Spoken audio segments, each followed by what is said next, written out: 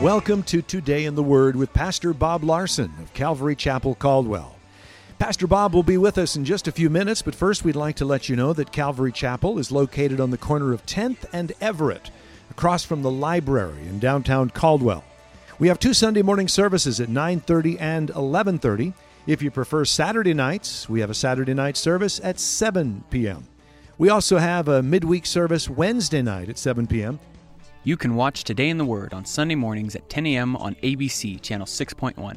Join us as we broadcast Calvary Chapel Caldwell's Sunday morning church services, where Pastor Bob teaches you how to apply the truths in your Bible to your everyday experiences so that you might enjoy a better life. If you have your Bibles, we are in 1 Corinthians chapter 1 as we are beginning the book of Corinthians. So if you came here tonight, good night to come. We're just beginning Corinthians and help you. We do a little background when we begin the book. So Corinthians, the city of Corinth was the capital of the region, and the population was about 400,000 people. It was about 40 miles west of Athens, and Corinth had a reputation as a reputation for drunkenness and sexual immorality. And I was trying to think of something to compare it to. Las Vegas, American universities. I don't know exactly what would be a good illustration, but when Plato referred to a woman as a prostitute, he would call her a Corinthian girl instead of a prostitute. So, I mean, just kind of get the idea of what kind of place this was. They had a temple there that was built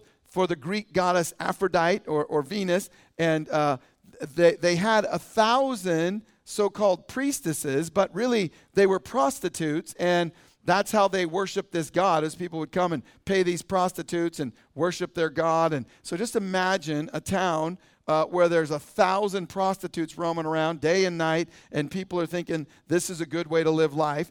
And in the midst of that is a church right now.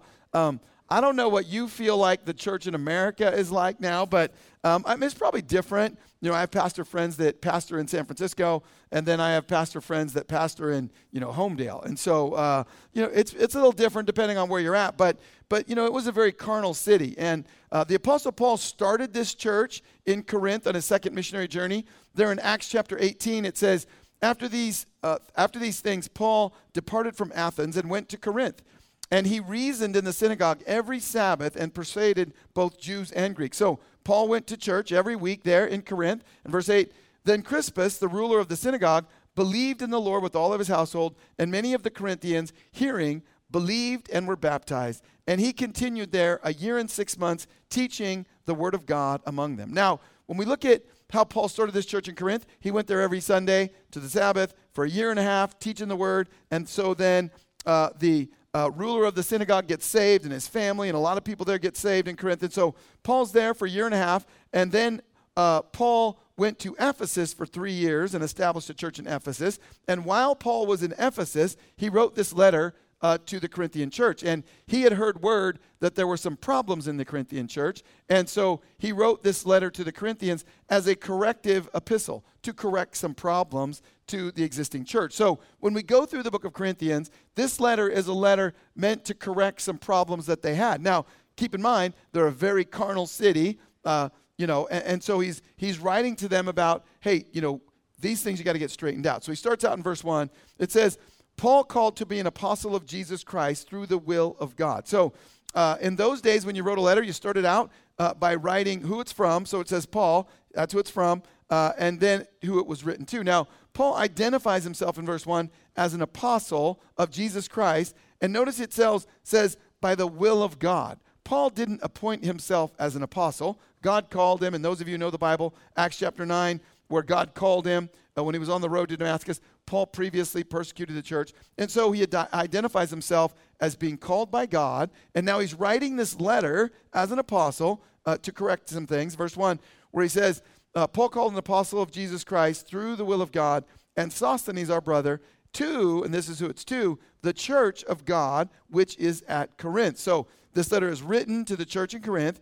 And, the church means, the word church means the called out ones. And so, when you think about that, what is the church? It's a group of people that God has called out of the world, out of being controlled by sin, to be filled with the Spirit, walking in the Spirit. So it's written to the church, verse 2, when he says, the church of God, which is at Corinth, to those who are sanctified in Christ Jesus, called to be saints, with all who in every place call on the name of Jesus Christ our Lord, both theirs and ours. So notice he says there, it's written to those who are sanctified in Jesus Christ, who are called saints. Now, sanctified and saints are variations of the word hagios, which means set apart. So in the Old Testament, there were vessels in the temple that were set apart for temple worship, and they were sanctified. They were set apart exclusively for the use of God. So in the New Testament, in the Christian life, we as believers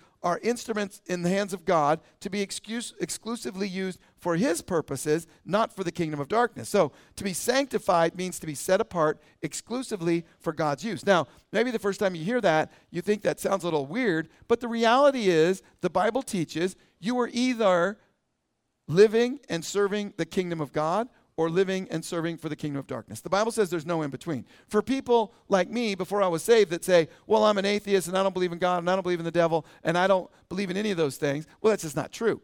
It's either you're living for God or you're living for the kingdom of darkness. And so we're to be sanctified, set apart for him, and we're to live our lives to glorify him and serve him. In 2 Timothy 1:9, Paul wrote, he has saved us and called us with a holy calling, not according to our works, but according to his own purpose and grace, which was given to us in Christ Jesus before time began. So I love that. So Paul says to Timothy that God called each one of us before time began. He had a plan for your life. He created you. There's things for you to do, and he has a plan for your life. And part of that is he gives you a free will. Now, as we're going to look at the church of Corinth, they were doing a lot of things that weren't God's call for their life. And Paul's going to tell them, you got to, get it clear. There's right, there's wrong, and you need to follow God's ways, not the worldly ways. Because in the church, even back then, 2,000 years ago, the world came into the church, and the church was living by worldly philosophies. And God has called us to be set apart from worldly philosophies. There should be a difference between what a Christian in a Bible-believing church believes and what a worldly person believes, right? I mean, they should be very different. If they're the same, then something's wrong. And so in verse 3, he says, grace to you and peace to you from God our Father and the Lord Jesus Christ. So grace was a common term used in the Greek culture. It meant charos, which was, may you have a better day than you deserve. That's what grace means. And peace was a Jewish greeting. You all know shalom, right? Or peace. And so may the peace of God be upon you. And so they're always in that order, grace and peace, because you never can have the peace of God until you experience the grace of God. In Ephesians 2:8, it tells us, for by grace you've been saved through faith, and that not of yourself. It is a gift of God. So it is the gift of God that we come to a relationship with him, and then we experience the peace of God. So in verse 4, he says, I thank my God always concerning you for the grace of God, which was given to you by Christ Jesus. So notice, God gave the grace, right, through Jesus Christ, that you were enriched in everything by him in all utterance and all knowledge. In other words, Paul is saying, I thank God that he saved you by grace and blessed you with spiritual gifts. And so what Paul's getting at is all of this came free to you as a gift from God. Verse 6, even as the testimony of Christ was confirmed in you, so that you come short in no gift, eagerly waiting for the revelation of our Lord Jesus Christ. So the Corinthian church members had all kinds of spiritual gifts, and they had everything they needed to live a life of godliness, yet they were very carnal. Now, this is important to understand because sometimes people think that if you have spiritual gifts, you can speak in tongues, or you can heal somebody, or you have gifts, then you are right with God. But Paul is saying in this epistle to the Corinthian church, just the opposite. See, some people think if I could speak in tongues, I'd be more spiritual. But the Corinthians could speak in tongues, and yet they were super carnal. In fact, we're going to get to that a guy was sleeping with his mom, with his dad's wife, and the church was like, oh, that's cool. We're tolerant, right? So Paul's going to say, look, that is a worldly philosophy, not a biblical philosophy. So he's saying, look, they have spiritual gifts, yet they're very, very carnal. Now, someone would say, well, Pastor Bob, can a Christian be a Christian and be very carnal? Can they do all kinds of carnal things and say they're a Christian? Well, after we get done with 1 Corinthians, then you can answer that question, right? Because they're as carnal as it comes, right? And yet they were believers. Verse 8, it says, who will also confirm you to the end. I love that. He's saying, look, God's going to finish his work in your life, that you may be blameless in the day of our Lord Jesus Christ. God is faithful, by whom you were called into the fellowship of his Son, Jesus Christ our Lord. Now, I love this because Paul starts out with, he knows they're carnal. He knows they're doing all kinds of bad things. And he says, look, God is faithful. Some of the Corinthian Christians were so carnal. I mean, many of us would think, whoa, crazy. Can they be a Christian? Yet Paul is saying, you know what? God is faithful. And God is going to finish the work that he started in you, even though you're quite carnal. Now, this is good news because, maybe you have a relative or a friend and you think, man, how could they do that? And they're a Christian. Well, God can help them out, right? And in 2 Timothy 2:13, it says, if we are faithless, he remains faithful. He cannot deny himself. I love that. Even when we don't do what God wants us to do and we stray from the path, God is faithful. He always woos us back. And I'm so thankful that God helped me so much. I mean, he can just do things in your life to help you see things clearly. In Philippians 1:6, he says, being confident of this very thing, that he who has begun a good work in you will complete it until the day of Jesus Christ. I love that. So Paul opens this letter to this carnal church in Corinthian and says, hey, look at all the stuff God's done for you. Giving you gifts, giving you grace, giving you salvation, and he's going to finish his work in your life. I mean, it's so positive. And then he starts out with what the problems are. And the first problem was divisiveness among the believers. Verse 10, he says, now I plead with you, after he tells them, hey, all the good stuff God did for you. Now I plead with you, brethren, by the name of our Lord Jesus Christ, that you all speak the same thing, and that there be no divisions among you, but that you be perfectly joined together in the same mind and in the same judgment. So divisions had developed there in the church at Corinth, and we know, you students of the Bible know, that the Bible teaches very clearly that there is one who loves division, and then there is one who loves unity. Now, if I were to ask you, who do you think loves division in the church? The devil, right? The devil loves division in the church because he knows that if he can get the church all preoccupied with fighting about the carpet or whatever other idiotic, stupid thing that the church wants to fight about, then they're not focused on the mission of the church, right?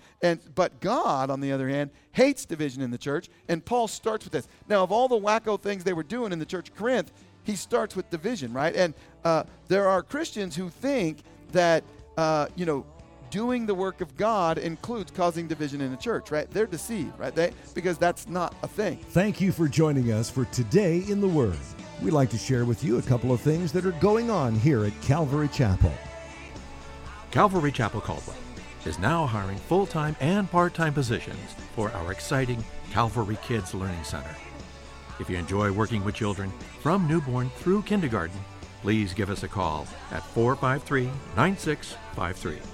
Positions are Monday through Friday, with our availability to fit your schedule. To learn more about these exciting opportunities, please call 453-9653. We look forward to meeting with you. Calvary Chapel Caldwell would like to invite you to our Saturday night service at 7 p.m. This is an alternative for those who cannot make it to our Sunday morning services. Like us on Facebook at Calvary Chapel Caldwell, or check out our website at calvarycaldwell.com. You can watch Today in the Word on Sunday mornings at 10:30 a.m. on the CW, Channel 2.2.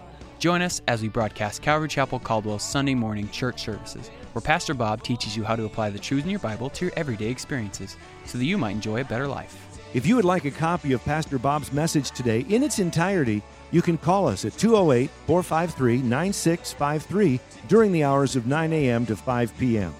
If you're not currently attending a church and are in the Caldwell area, we'd like to invite you to one of our services. We're located on the corner of 10th and Everett, right across from the library in downtown Caldwell. You can also visit us on the web at calvarycaldwell.com. If Today in the Word is ministered to you and you would like to support this radio outreach ministry, we encourage you to pray for us. You can also partner with us financially. Simply visit calvarycaldwell.com to make a donation. Thank you for joining us for Today in the Word. May the Lord bless you, and may you have a great day. Today is the day you